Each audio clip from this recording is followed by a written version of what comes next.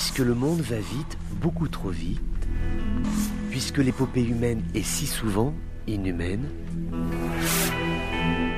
le journal des colères du monde,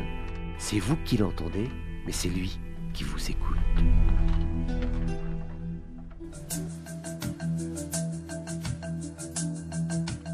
Bonjour à tous, bienvenue dans ces colères du monde, funeste calcul d'agenda à l'occasion des festivités de commémoration des attentats du 11 septembre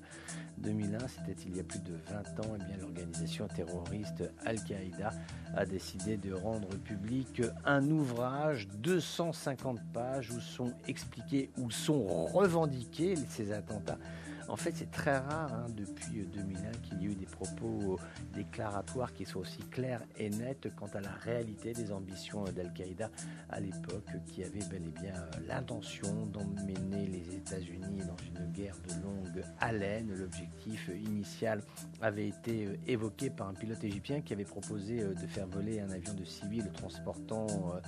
beaucoup de gasoil avec lui, de kérosène, et ensuite de plonger cet avion sur un bâtiment américain, un bâtiment qui soit important et symbolique. Et puis en fait, l'idée est venue, mais ça se passait comme ça à Al-Qaïda à l'époque, c'est-à-dire qu'il y avait un projet d'attentat et puis chacun apportait son idée, et puis finalement l'idée a commencé à germer qu'il faudrait prendre des avions avec des passagers à bord et les jeter sur des symboles de la puissance américaine, comme ce fut le cas le 11 septembre lorsque ces avions se sont abattus sur à la fois le Pentagone mais aussi les Twin Towers. On peut rappeler quand même que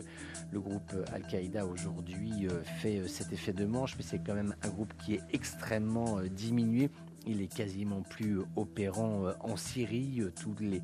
membres d'Al-Qaïda qui opéraient sur la façade ouest du pays, dans la zone d'Idlib, ont été neutralisés par HTS, ou en tout cas ils ont été amenés à quitter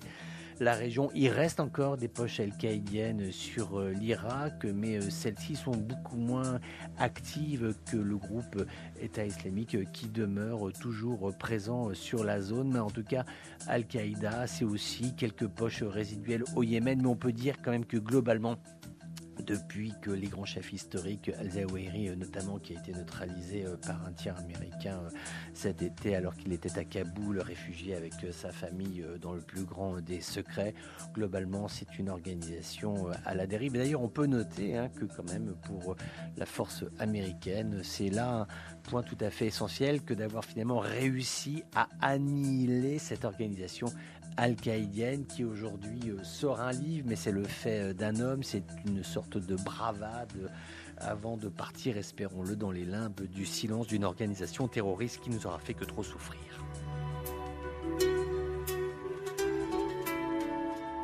Voilà, c'était les colères du monde d'un jour comme les autres, mais qui n'étaient pas tout à fait comme les autres. On se retrouve bientôt pour d'autres colères du monde.